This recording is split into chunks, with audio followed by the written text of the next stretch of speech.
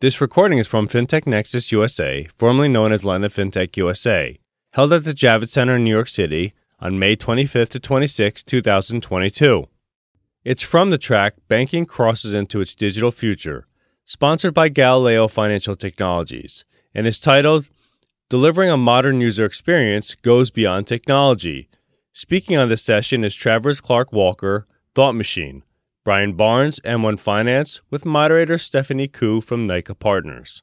Thanks for joining us. Today we're here to discuss the modern user experience, and in some ways we are your lunchtime entertainment. I'm joined by Travers Clark Walker of Thought Machine and Brian Barnes of M1 Finance. I'll let them give their quick introductions, but looking forward to the session. Cool. Well, I'll kick off with an introduction then, Stephanie. Thank you very much. Great to be with you all. So I'm Travers Clark Walker, Chief Marketing Officer for Thought Machine. So personal reference, I guess, I've been with Thought Machine for 6 years, sit on our executive committee, a couple of years with Fiserv before that, and a retail banker for a decade. A quick introduction to Thought Machine. So Thought Machine is a next-generation cloud-native core banking vendor. Company's 8 years old. Now have 35 odd clients around the world, ranging from tier one banks to scale-out fintech banks, and that's a global operation. So those clients are spread from Asia-Pacific, US, and European markets. I'm Brian Barnes. I'm the founder and CEO of M1. That is the most interesting thing I've done. So, history beyond that's not that exciting. Started the company about 6 years ago. We are a personal finance platform, combine the best of digital investing, digital borrowing, digital banking into one comprehensive application. We passed $1 billion on the platform about 2 years ago. Now we're a little bit, right around $6 billion on the platform, managing funds for about 500,000 customer accounts. We talk about ourselves a lot as digitizing the private bank experience. And so taking a concept of what does the person working with a Goldman advisor or a JP Morgan advisor get? How do you digitize that, provide it to the person who is mass affluent but not ultra wealthy? As part of that, I purchased a bank. So we own a teeny tiny little bank up in northern Minnesota, and we are replatforming that with the Thought Machine core. And so that will be the system and core that powers the bank and the experience that we hope to deliver to our clients. Perfect. And that's exactly where I wanted to start this discussion, which is to say, we're here to talk about the modern user experience, but in some ways you've decided that the way to achieve that is to acquire a bank that's 120 years old in northern Minnesota. Walk us through the logic of that. I think on a macro landscape, we think about ourselves as a even more modern Charles Schwab. So Schwab looked at Morgan Stanley and Merrill Lynch in the 70s, said we can offer better product, better pricing, utilize technology to do it, and then scaled into a financial behemoth. We think that in 2020, there's the new ability to do that if you were to start from scratch, you would not build using the same technology as you would starting in the 1970s. And so all these legacy incumbents are dealing with old archaic technology that they're trying to modernize and deliver new experiences. So when we take that perspective, we look at ourselves as the next generation financial service firm. And we want to be in the same realm as Schwab, Fidelity, JP Morgan, Wells Fargo, US Bank, like these big behemoths. And we look at it as there's no chance that a large financial service firm is not regulated like a financial service firm. And so in the brokerage or in the investing realm, that's becoming a broker-dealer, investment advisor, potentially self-clearing over time, and in the banking realm, both for deposits, lending, payments, that's owning a charter. And so for us, it was really the charter was what was important, not the 120-year-old institution and the clients, the 900 clients that they have accumulated over those 120 years. But it's really to set the foundation so that M1 can be a comprehensive financial institution. Awesome. And Travers, I'd love to hear, as you started to engage with M1 and understand, what their needs were, what do you think were the key kind of capabilities that Thought Machine brought to the table? Sure. Well, just building on the language of next generation financial services business, the reality is whether or not it's an established existing 150-year-old organization or whether or not it's a brand new organization, the optionality of core banking systems that was in the market, broadly is antiquated. So Thought Machine was founded on the principle of these legacy cores cannot provide the next generation of financial service products. They're architecturally archaic, they're monolithic, they're difficult to produce new products and services within them, they're expensive to run, and so on. So in terms of the coming together, I guess, you're talking about building a next generation financial services business and bringing private wealth management into this generation. And of course, in order to do that, the technology has to meet the aspiration of the strategy. And we built Thought Machine and we built Vault Core, the product, to provide exactly that type of offering. Most notably, cloud infrastructure, cloud native, deployed into cloud infrastructure, but agnostically to which one. And for the product manufacturing side, so the ability to build, retail or consumer or investment banking product offering, all done through smart contracts. So the ability to generate new products and put them into the market incredibly quickly is one of the key characteristics of the product. So I guess, we saw one another as, symbiotic in terms of the strategic intent of the bank and the technology requirements in order to serve that intent. And so I think in recent years, we've been really spoilt by the user experience. The fintechs have really been upping the standards. And in some ways, the two of you in partnership are responsible for setting the standards of where, user experience goes. And how do you think about that? And how do you, decide which way forward to take things? And, either of you are welcome to start. Yeah, sort of splitting up fintech. We first look at it from a financial services lens, and we think of what is the premier financial services experience. And there is a little bit of a difference of, going after the unbanked or the underbanked. The premier in financial services is what do the ultra wealthy get?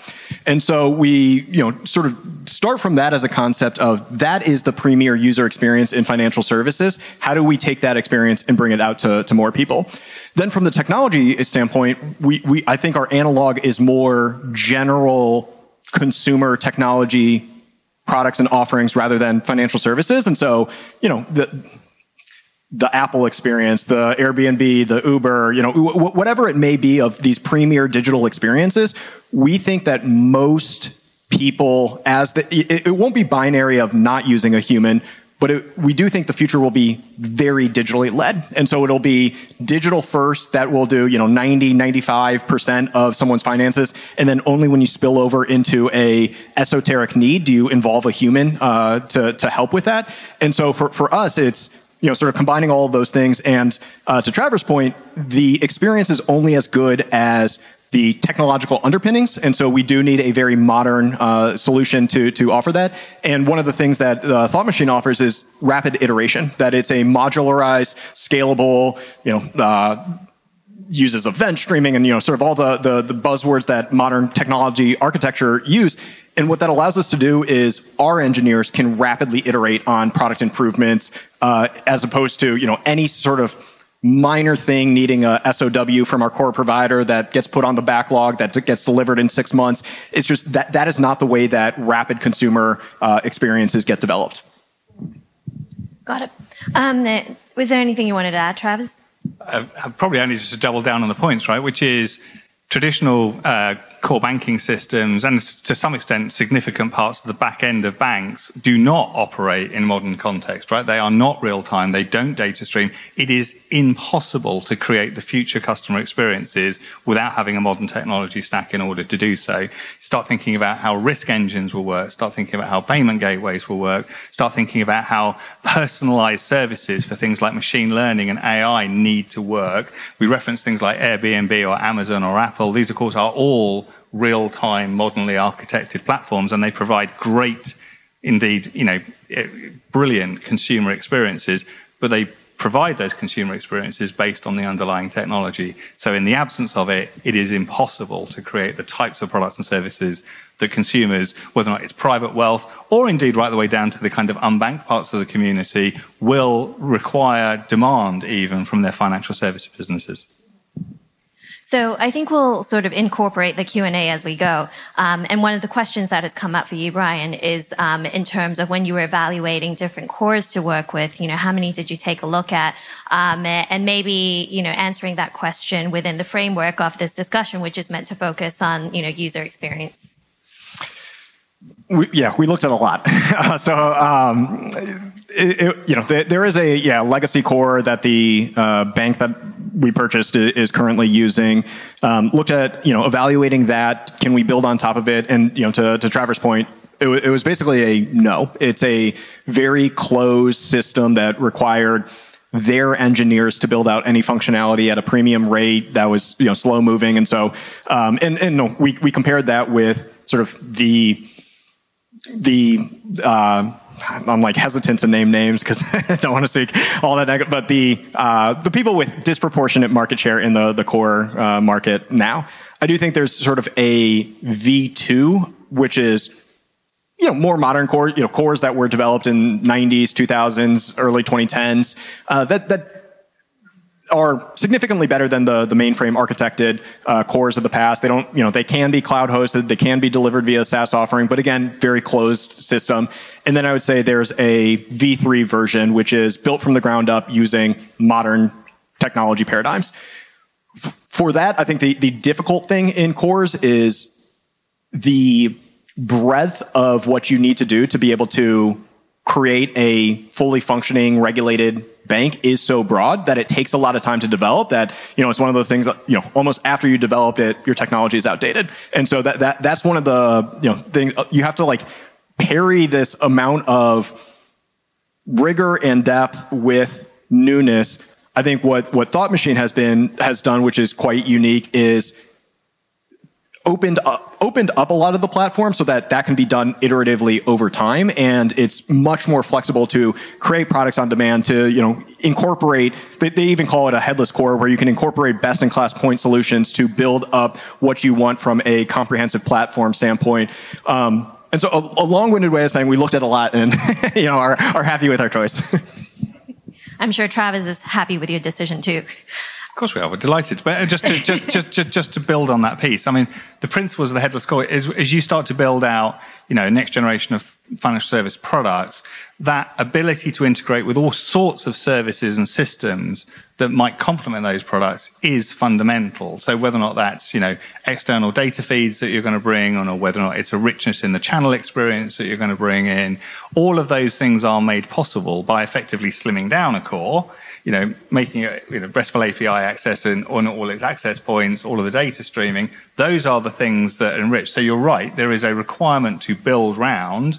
And one of the things I guess we also recognize in our customer sets is that's an attractive place for engineers to work. It's an attractive place for product managers to work, because the flexibility of what you're able to do makes the organization an engaging place. And that is something that fundamentally people want. They from an employment perspective, it's an attractive place, and from an end consumer perspective, it means that the offering is richness. So, it's not just talking about the technology, it's also about talking about the businesses that you're building around this technology and the types of products that you can present and the types of talent that you can attract to your business. I think those are important parts of the whole kind of makeup of this thing. Yeah, and that is very true. I mean, our engineers try to get poached by the big banks all the time. They get them offers bigger salaries and they don't take them because that's not where they want to work. All right. So another question from the audience, and this is in relation to balancing, I would say, user experience and friction. And one of the pain points with using an app like M1 is the need to download it beforehand. So how do you think about, how you wanted to deliver that product in a way that encourages as many people to try out the functionality as possible without, losing people to friction? Yeah, it's a good question. I really do feel like, the next generation financial services firm is very early into its evolution. And so if we do the V1 analogy, it was all focused on friction reduction. And so it was, how can you automate the manual processes and as opposed to a person filling out a form, how can you get the user to fill out a form and sign up for an account? I think, there is a non-trivial amount of work to just get to that, where you can do all the sort of baseline functionality to just operate a bank, where you would originally have a person and you now have an application. I think what becomes interesting on when you digitize everything is what that allows you to do moving forward.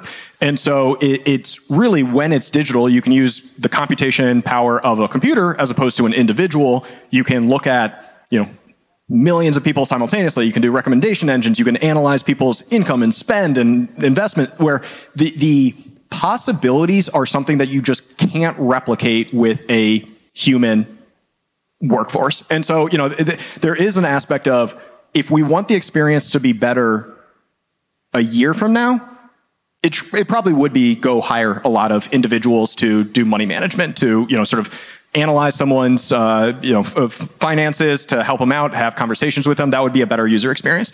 If we want it to be better 5 years from now, it's definitively start with a digital infrastructure and build all the capabilities there. And so, for the app, it really does get into,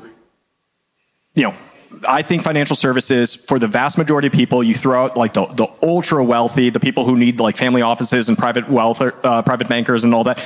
It will be 95% digital and then, 5% human based. And it is, I use this analogy in the company. It's like a librarian is probably more robust than Google, but people want a Google search, and it is one of those things that, like, a human will likely be better, but does it justify the cost, or can you deliver a, better digital experience? And I would say now even Google's probably better than a librarian. And so, that's the migration that we're talking about. Got it. And Travis, I think this next question probably you're best suited to answer. But, there's obviously been a rise of banking as a service. And we're getting to a point now where a lot of the banking technology is sort of beneath layers of kind of fintech user optimization. How many of the clients that you work with are interested in working with Thought Machine in order to be able to deliver the same user experience and to make sure that their brand remains top of mind in front of consumers? Yes, breaking the question into two parts. So banking as a service. So a number of our clients, are looking at our technology and saying, hey, how can we then place this technology back out into the market and provide a banking as a service offering? And part of the reason for that is because of the flexibility of the technology. You can run it in, multi-entity. You can run it in multi-region. You can have the same products running in different brands. You can have the same products different in regulatory environments and so on. So there's a richness to kind of that this generation of technology. When constructed appropriately, meaning that banks can widen their markets in a whole variety of ways, whether or not that's providing it as a banking as a service or launching themselves into new markets or new product offerings in a way that just would have been extremely expensive and difficult to do before. Taking the second part of it, which is, what's the consumer outcome of that? There is, an ability to have access to just a much wider and richer range of products than would have been the case. And just building on Brian's point of, the friction pieces that might have existed historically, you can take effectively any product off the shelf, run it in simulation mode in front of the customer, allowing the customer to kind of customize their experience and their product offerings. And those are features that have just not been available before. So combine that type of functionality with the ability for a bank for then to say, hey, I can lend out my balance sheet, or I can lend out my regulatory positions, or I can lend out my technology to others, means that they have the ability to scale their offering in ways that have just never been possible before, with a richness of experience that haven't been possible before. Perfect. Well, I think we're out of time, but thank you, Travis and Brian, for joining us here today. It was a great discussion. Thank you, Stephanie. Thank you. Thank you, Brian.